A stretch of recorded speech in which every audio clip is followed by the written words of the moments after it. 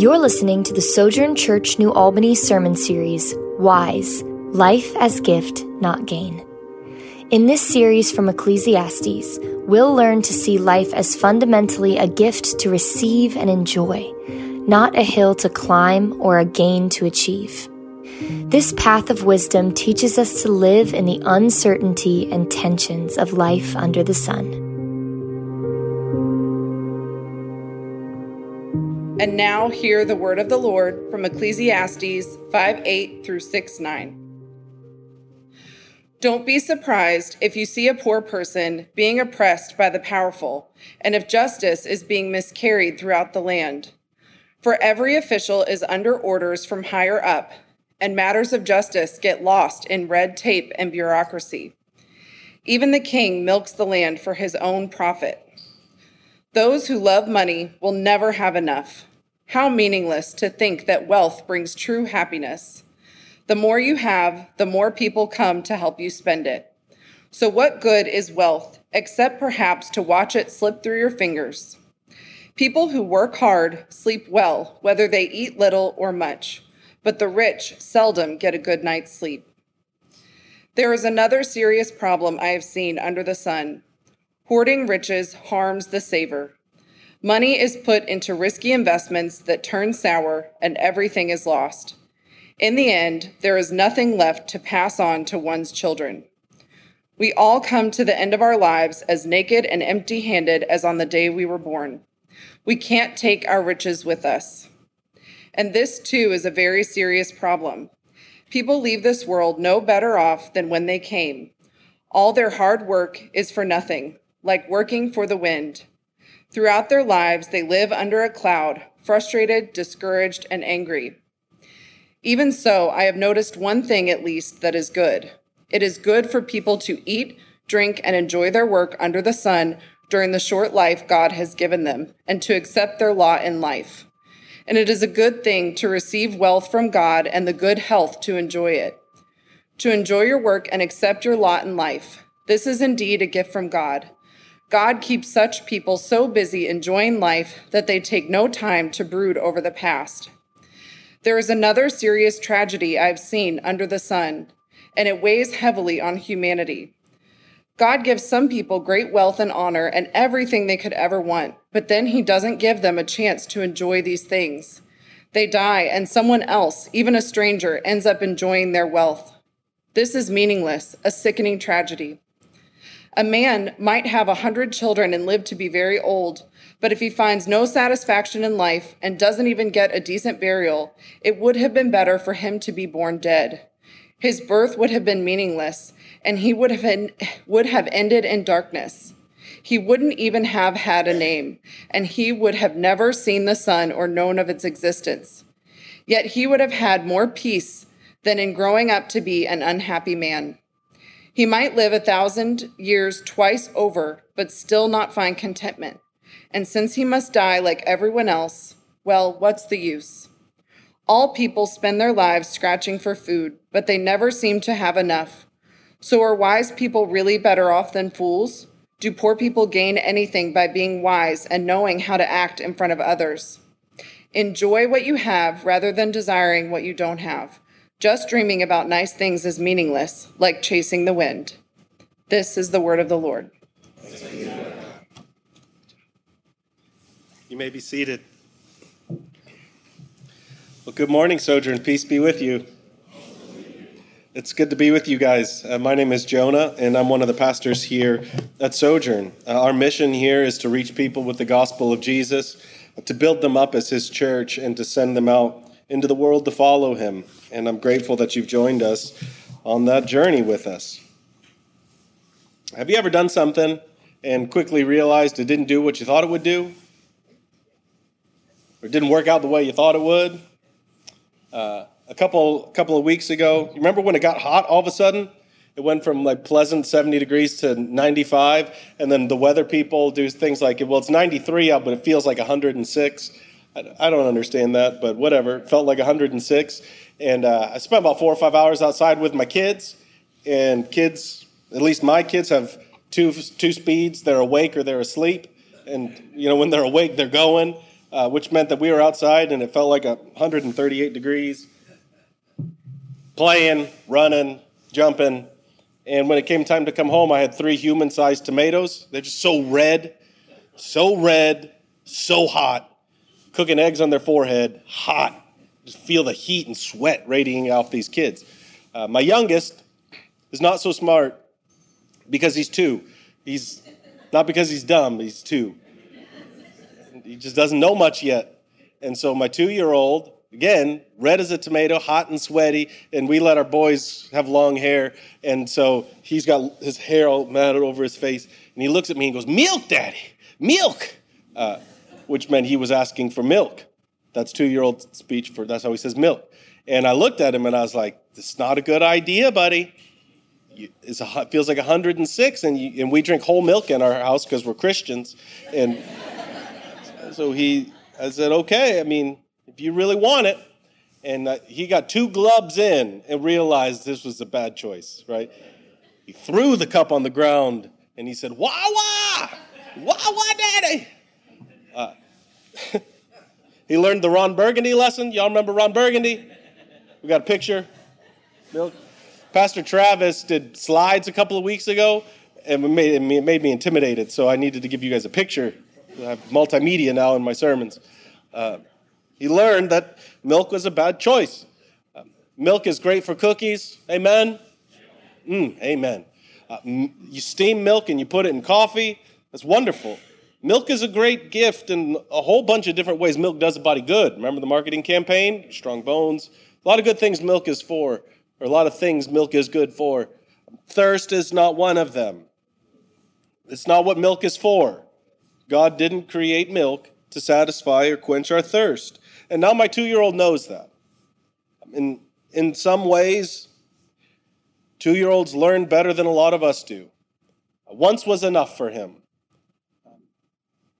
And there's many lessons that Ecclesiastes is at great lengths to show us that, boy, are we resistant to learn. From the beginning of Ecclesiastes, the preacher has implicitly been talking about this. We've called it the black hole of the soul. It's that vague feeling inside of you that something is missing, or you need something, or life would be complete if I had this. And we've talked for weeks now about all the different things that we look to try to fill that: pleasure, accomplishments, status, possessions. And throughout human history, we've had one preferred tool to achieve whatever that thing is that we're looking for, be it status or pleasure or possessions. One favorite tool that can provide us with treatments and procedures and cars and houses and vacations and jet skis and first edition books and old records and whatever it is you're into, there's been one favorite tool that we've used as long as there have been humans to try to achieve these things. Anybody know what the tool is? Money. I got to ask this because the lefsters, you guys remember that song, I Want to Be Rich? Anybody remember? Nobody in the first service knew that song. I want to be rich. Ba, ba, da. Y'all go listen to that song. There's some deep Ecclesiastes just wisdom in that song. Money. It's one of our favorite tools to fill the black hole of the soul is money and the things that it can afford. But is that what money is for? It's the purpose of money to acquire possessions and status and experiences so that we might feel peace and satisfaction in our soul. The whole Bible, and Ecclesiastes in particular, is trying to show us that money works for the soul even worse than milk works for thirst. But most of us refuse to receive the lesson. We refuse to believe it. Right off the bat in the text, it showed us what money can do to the soul. Verses 8 through 9 of chapter 5, the preacher says, "Don't be surprised if you see a poor person being oppressed by the powerful, if justice is being miscarried throughout the land. For every official is under orders from higher up, and matters of justice get lost in red tape and bureaucracy. Even the king milks the land for his own profit." This is really tough for us. We've learned this over the last year and a half. In churches like ours, we love the doctrine of total depravity. You ever heard that? If I want amens or encouraging emails after sermons, I tell people how terrible they are. It's one of our favorite things to hear about, how terrible we are. But when the Bible says, you know what, and the systems that we build can be terrible too, we're like, no. Only people are bad. Laws and systems and courts can't be bad. Systemic sin can't be. Now I'm just saying, listen, don't be surprised. You see it? It's not the me speaking. I'm going to just read the Bible to you again. Don't be surprised if you see a poor person being oppressed by the powerful, and if justice is being miscarried throughout the land. A couple of weeks ago, we looked at how courts, laws become corrupt, systems become corrupt. So listen, if individuals can become twisted and corrupted, and those individuals who are twisted and corrupted get together and create an organization or a system or a law, you know that good chance that system filled with twisted people might itself become twisted. That shouldn't be a huge hurdle for us. He's saying, don't be surprised when you see this. And what's the motivation? He says the king milks the land for profit. Oppression, injustice can become embedded in our way of life. And one of the big reasons why is this desire for profit. Money, hungering for it, can twist the soul to make us manipulative and oppressive people. We'll objectify human beings for the sake of money and for profit. We oppress for profit, looking to money to fill the void in your soul. It can make us oppressive, manipulative people. It distorts us and twists us. If you look for money for control and security and peace in your life, you'll find it's like drinking milk for your thirst. Not only does it not work, it twists your soul and can make us ugly. Look at what he says in verse 10. Those who love money will, what's the word? Never have enough. How meaningless to think that wealth brings true happiness. The more you have, the more people will come to help you spend it. So what good is wealth except perhaps to watch it slip through your fingers? Mo money, mo problems. He was right. If you're here and you're fortunate enough to have made a lot of money, you see how suddenly you have so many friends? How often have we heard stories about the first round draft pick who's suddenly a multimillionaire and there's all these people that really love him and really want to see good things happen to his life? The original human vocation, this is just a teaser trailer. We're preaching Genesis 1 and 2 for 12 weeks in the spring or in the fall. Because the Bible starts in Genesis chapter 1, not Genesis chapter 3. For my total depravity crowd out there, we got 2 chapters before total depravity hits. And we're going to talk about what does it mean to be a human being. In our original vocation there in Genesis 1 and 2, we were gardeners. We were made to tend a garden. And think about the images or the activities that come to mind when you think of a gardener. They cultivate. They tend to something fragile. They protect. Human beings were not created to hoard, to possess. We were created to give and protect. And this is part of what it means to be made in the image of God. We live like God lives, and God is much more a gardener than he is a dragon sitting on a pile of gold. Part of what it means to be like God is we hold what we have with open hands and we share it for the good of the world around us. This is part of what it means to be made in the image of God, but this is also a necessity of being a healthy and whole human. He says that the endless hoarding and accumulating of wealth won't give you what you want it to. If you get more money, you'll suddenly see how many people want to be your friend. They want something from you. That they see you as a means to an end. Not only will you not get the peace and security and control that you're after, but you get to watch all of these people objectify you and dehumanize you. And then when you die, you'll pass that money on to people who didn't work for it. And who knows if they'll be foolish or not? Who knows if they'll use all that wealth for something that would dishonor you or that you wouldn't want done with your money? So the problem, though, with this kind of mindset, it's not just you people and what you want to do with my money, or you people and what those people will do when I give my money to them after I die. It also does something ugly to our soul. In verse 13, he says, there's another serious problem I've seen under the sun. Hoarding riches harms the saver. We already looked at this and how it can twist us and make us manipulative, oppressive people. Trusting your money to give you control and keep you safe, not only will it not work, it won't fulfill that promise, but it'll also do great damage to you.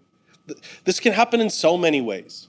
Wealthy people tend to have an exaggerated sense of of control, of self-reliance. I can figure this out. We can make a phone call. We can do this. And then inevitably something will happen that is out of their control, that they're unable to fix and solve, and it totally crushes them.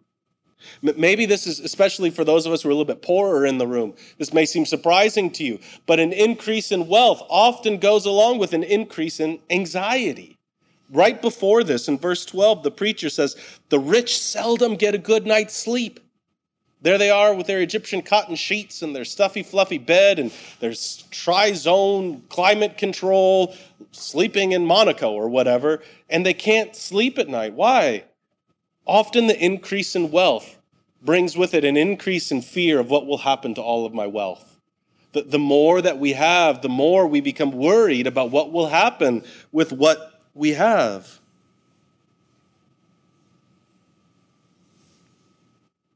The more we have, the more we often end up worrying about what will happen to it.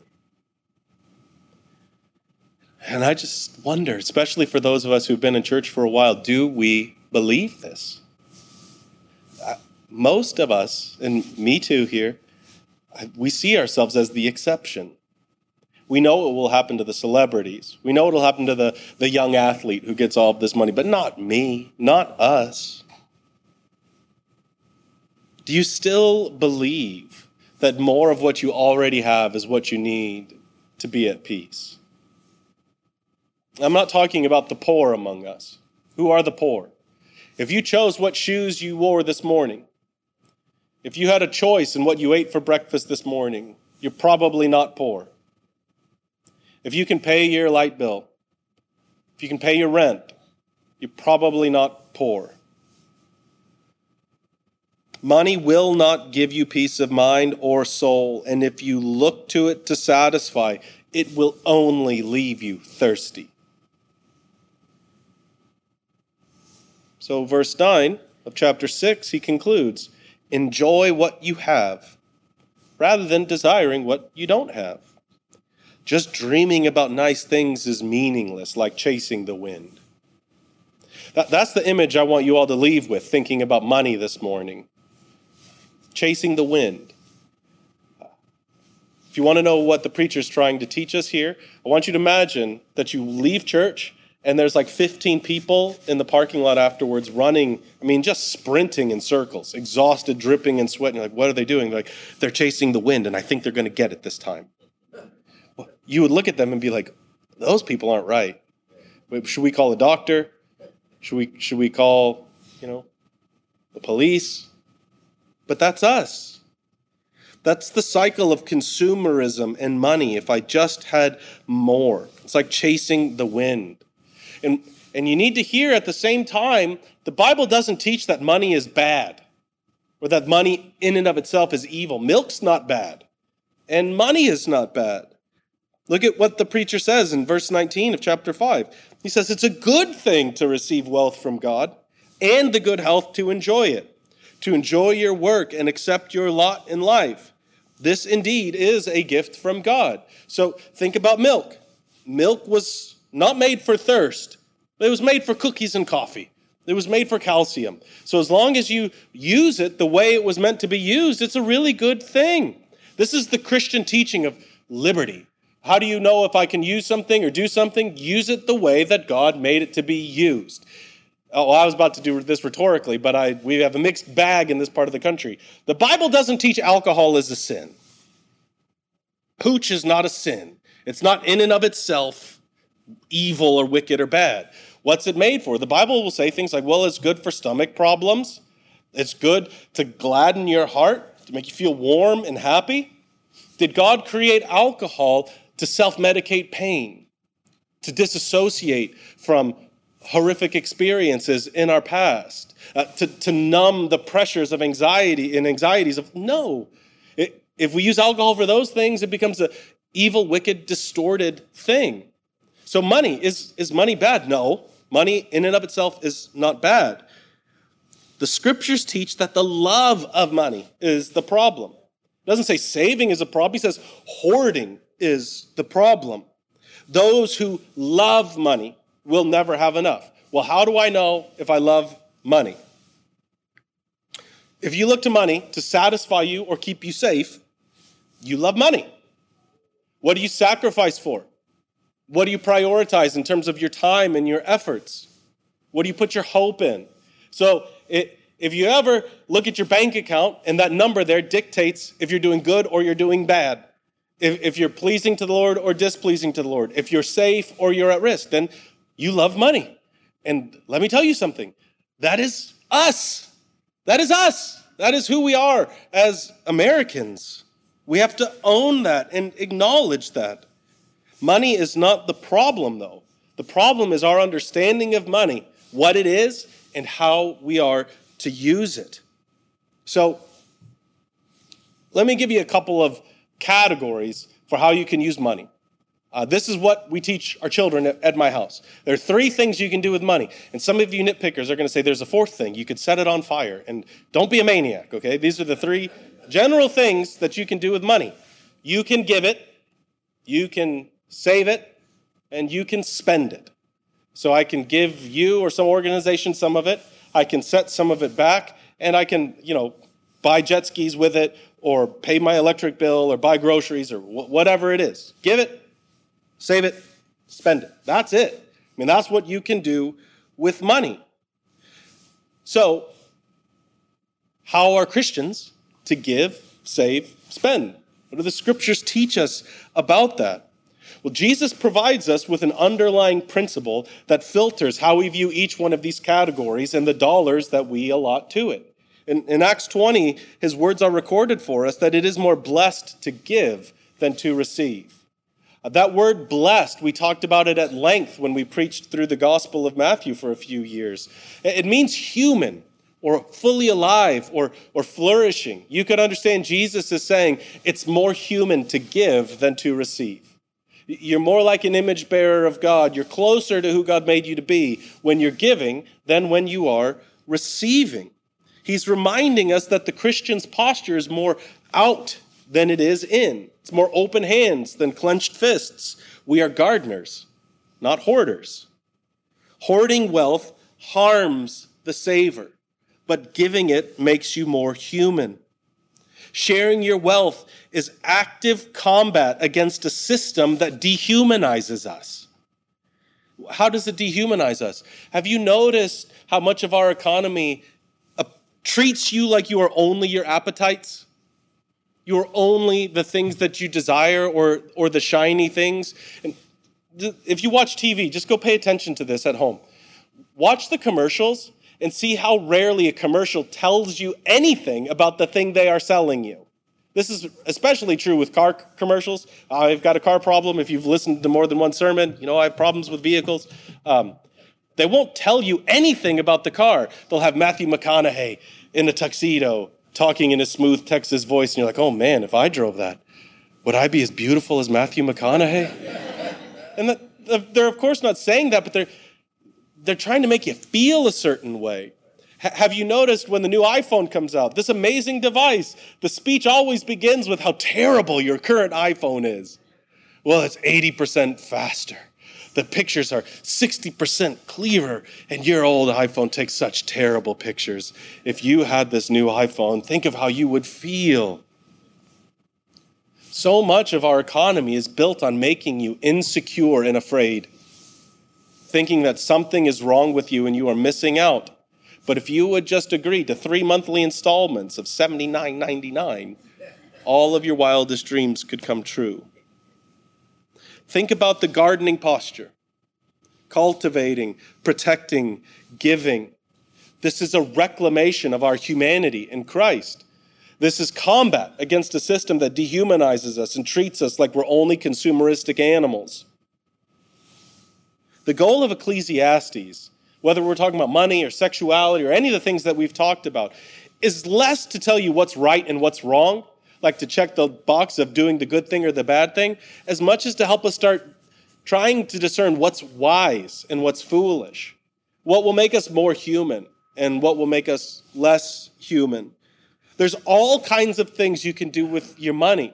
The question needs to be less, what are we allowed to do, versus what is wise to do?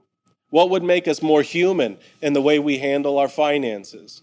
So I want to give you a couple of big, broad categories to just chew on to help you think through, what does a wise stewardship of your money look like? So one of the wisest things that you can do with your money is to see your money as a tool to experience the presence of God.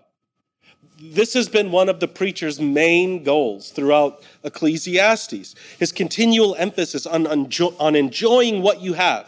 Enjoy this present moment. Enjoy what you have. He said this in verse 19 of chapter 5, because enjoying what we have and what we do is a gift from God.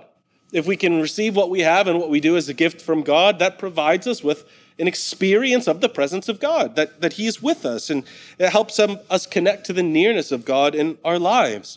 So when we're about to give, save, or spend, we ask ourselves, will this help me experience more of the presence of God? Will this provide me with more evidence of what he's like? Will this help me remember his promise to me?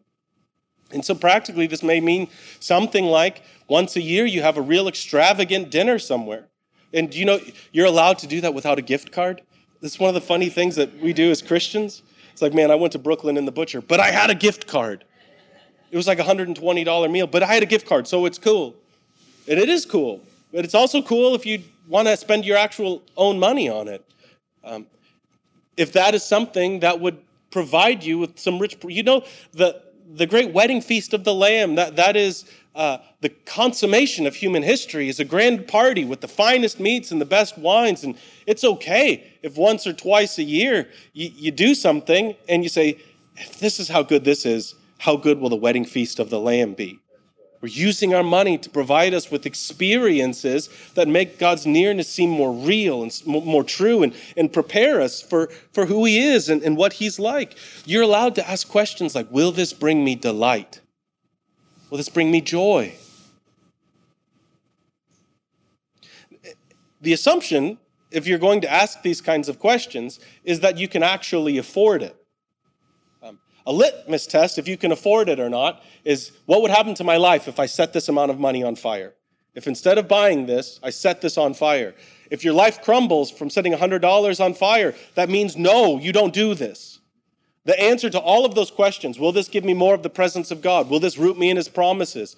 If that means you can't pay your rent or your utility or your bills, the answer to that question is no. It will not give you those things. The first place to start is getting your own financial house in order. A survey came out in the last year or so. It said the majority of Americans couldn't afford an unexpected bill of $500 or more.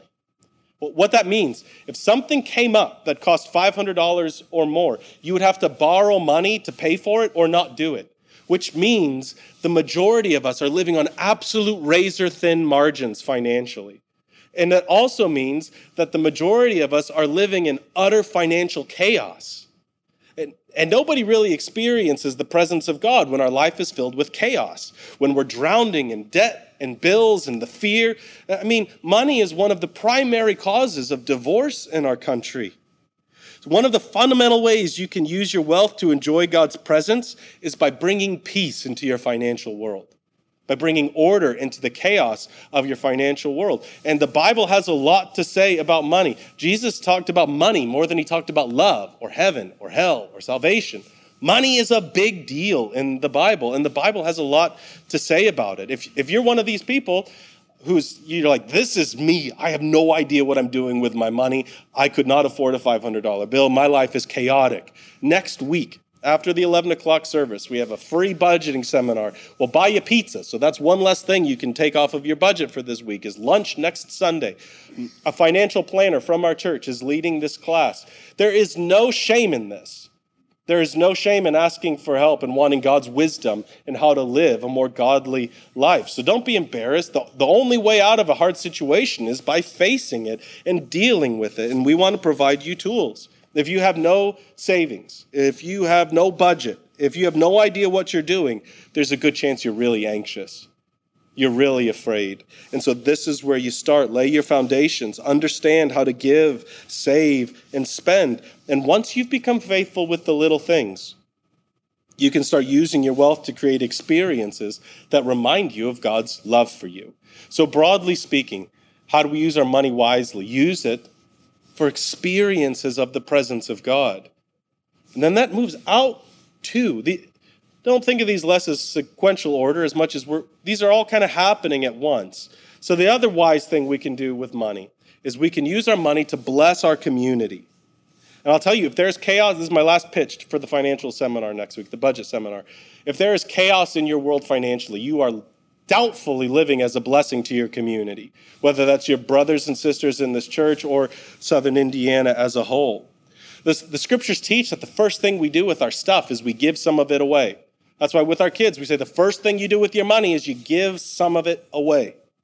That's line item number 1 in your household budget. When you get to that thing next week, if you have no budget, line item number 1 is you give some of it away. Again, think about the gardener. The gardener sows before he reaps, right? He invests into the soil before he takes something from the plants that come out of it. So it is with us. We see the gifts that God has given to us as gifts he's given to us. Do you see what I mean by that? The old cliche, we're blessed to be a blessing. It's funny how nobody knows that phrase anymore. Let's bring it back. Blessed to be a blessing. That means God blesses us in part to bless others. God's grace comes to us to move through us. So the Christian makes generosity a way of life. Not just like these one-time moments or like on the first of the month, I slip a couple of bucks into the church box on the way out. It's like one of our core virtues as Christians is generosity. We live open hands. We have open hands and open wallets. We plan and anticipate generosity. It's just what we do. And let me give you a controversial example of this. So Grandpa Joe Biden is about to give some of you people with kids extra money this month. Do you know that? Do you know anybody? Okay, I'll explain to you guys what's happening. So this doesn't really work for me because of how my status with the government, and I do this for a living. Professional Christians are treated differently. So some of you get money off of your taxes at the end of the year based on how many kids you have and their ages. Grandpa Joe is going to start giving you a monthly installment of that instead of you do it at the end of the year. Which means, starting this month, some of you guys are going to start getting extra money showing up in your bank account. Now, the foolish thing to do about this would be for us to argue about whether or not that is sound fiscal policy for the United States government. Why would that be foolish at this point? Well, one, unless you've got really good friends and you're able to have these conversations, it'll likely just make you dislike your brothers and sisters in Christ even more. And so, do with that what you will. Probably shouldn't talk about it on Facebook. It'll just bring division. The other reason it's kind of foolish to debate about it now is because the money is coming. You get what I'm saying? It's happening. It's coming. And I guess out of principle, you can not cash the check, or you can write that check back to the U.S. Treasury when it shows up. Exactly. There's a lady over here, she went, oh, it's like Abraham and Isaac situation. The money is coming. So what are you going to do with it? What are you going to do with it? So some of you need to use that to pay for daycare. You need to use that to pay for childcare. Maybe you can start getting more nutritious food for your children. Some of you who really need that money need to use that to take care of your little ones. Some of you who don't need that money, you should start planning on how you're going to give some of that away. I'm not saying give it all away. I'm not saying you can't go use some of that and have a nice dinner wherever. What would happen if we looked at some of that money as an opportunity to bless our church family? And maybe that means you give more to the church, maybe. But I mean, like, what would happen if we put an extra 20 in our pocket? If Grandpa Joe's going to give you 10 extra $20 bills a month, or however much money he's giving you and your family, if you say, I'm going to take 120 a week and put it in my pocket with the goal of giving this away. And I'm going to pray in the morning, Lord, what would you have me do with this 20? And maybe you give a huge tip to your favorite barista, or you pay for somebody's gas at the gas pump. But I guarantee you, if you say, Lord, help me to give some of this away, give me an attention to your spirit, here's what's going to happen to you. You're going to be walking down Main Street in New Albany or wherever you walk, and the Lord will say, you see that lady over there? You should give her $20. And you'd be like, Lord, that feels crazy. And he'd be like, just give her the $20. And then you're going to walk up and you say, hey, lady, I'm sorry, I feel like I'm supposed to give you this $20 bill. And you give her the 20, and she's going to start crying. And she's going to say, I prayed that God would give me $20 this morning because I need to do this thing. And thanks be. And then you're going to have a little worship service there. Something beautiful and wonderful will happen. Well, what might happen if our church had a reputation for being generous? If our neighborhood, if our city knew the people, the Christians at this church, as people of open hands and open wallets. So all that we have comes from God. All is a gift from God, and we will use our money to bless our community. I want our neighbors and our city to see us as a blessing to this community, because we aren't just meeting needs or buying gifts for people, though that's part of it. This gets to the third thing that we can do wise financially for money. We provide other people with experiences of the presence of God. That is what is happening when we're using our money in generous ways. When we plan our generosity, we're putting ourselves in a position to be used by God. You'll begin looking for opportunities and listening to the Spirit nudging and leading, and then it will happen. And you will get to tangibly show somebody what God is like. He sees them, He cares for them, and He will provide for them. You know, if Christians are only known for what we're against and what we're angry about and where we stand on these issues, people will not believe us when we tell them that God loves them, because all they've experienced from God's people is anger and division and hatred. What would happen? I mean, there's just a couple hundred adults in this church. What would happen if a couple hundred adults said, we are going to start planning and prioritizing our generosity? You know what will happen to us when we do this? We'll see that we need far less money than we think we do. We'll realize that Jesus is right. It is better. It is more human to give. We'll grow in our confidence that God loves us and cares for us and provides for us. This is the wonderful thing of Christian generosity. When we help others experience the presence of God, we will experience the presence of God too. So, do you want to feel safe? Do you want to feel in control? Do you want to feel satisfaction in your soul? I'm pleading with you to believe money will not work. Money for the soul is like milk for thirst. You can listen to the Lord now and follow, or you can learn that lesson the hard way and chase the wind for another 10, 15, 20, 30 years. Money was not created to satisfy you. Money exists to help you experience the nearness of God and bless your community. So we open our hands and give. That is one of the core practices of the Christian life, simple generosity. And we do this because we want to be human again and because God gave first. So every week we root ourselves in the generosity of God. God gave first when He created. God gave first when He issued promises. God gave first when He rescued us out of slavery in Egypt. God gave first when He sent prophets and wooed us over and over. And ultimately, we see His generosity when He gave us His Son. And as the scriptures tell us, if God would not spare His own Son, how richly would He give us all things? And so we call our minds to the night when Jesus was betrayed. He took a loaf of bread, blessed it, thanked God for it, and broke it. And He said to His disciples, "This is my body given for you. Eat this in remembrance of me." In the same way, when the meal was over, He took a cup of wine, and He said, "This is the cup of the new covenant, sealed with the shedding of my blood. Drink this in remembrance of me." So if you're here and you're not a Christian, you have to see the generosity of God. He gave you His only Son because he loves you and he desires you to come and experience peace in his kingdom. And so before you give any money, before you do anything, receive the gift of God.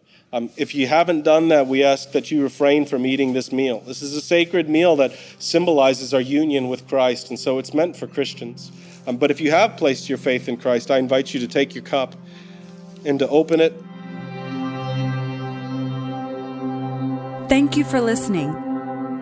Keep in touch with Sojourn New Albany on Facebook, or download the free Sojourn Collective app for iPhone or Android, where you can see our full library of sermon series audio and video, discussion questions, event calendar, ministries, and much more.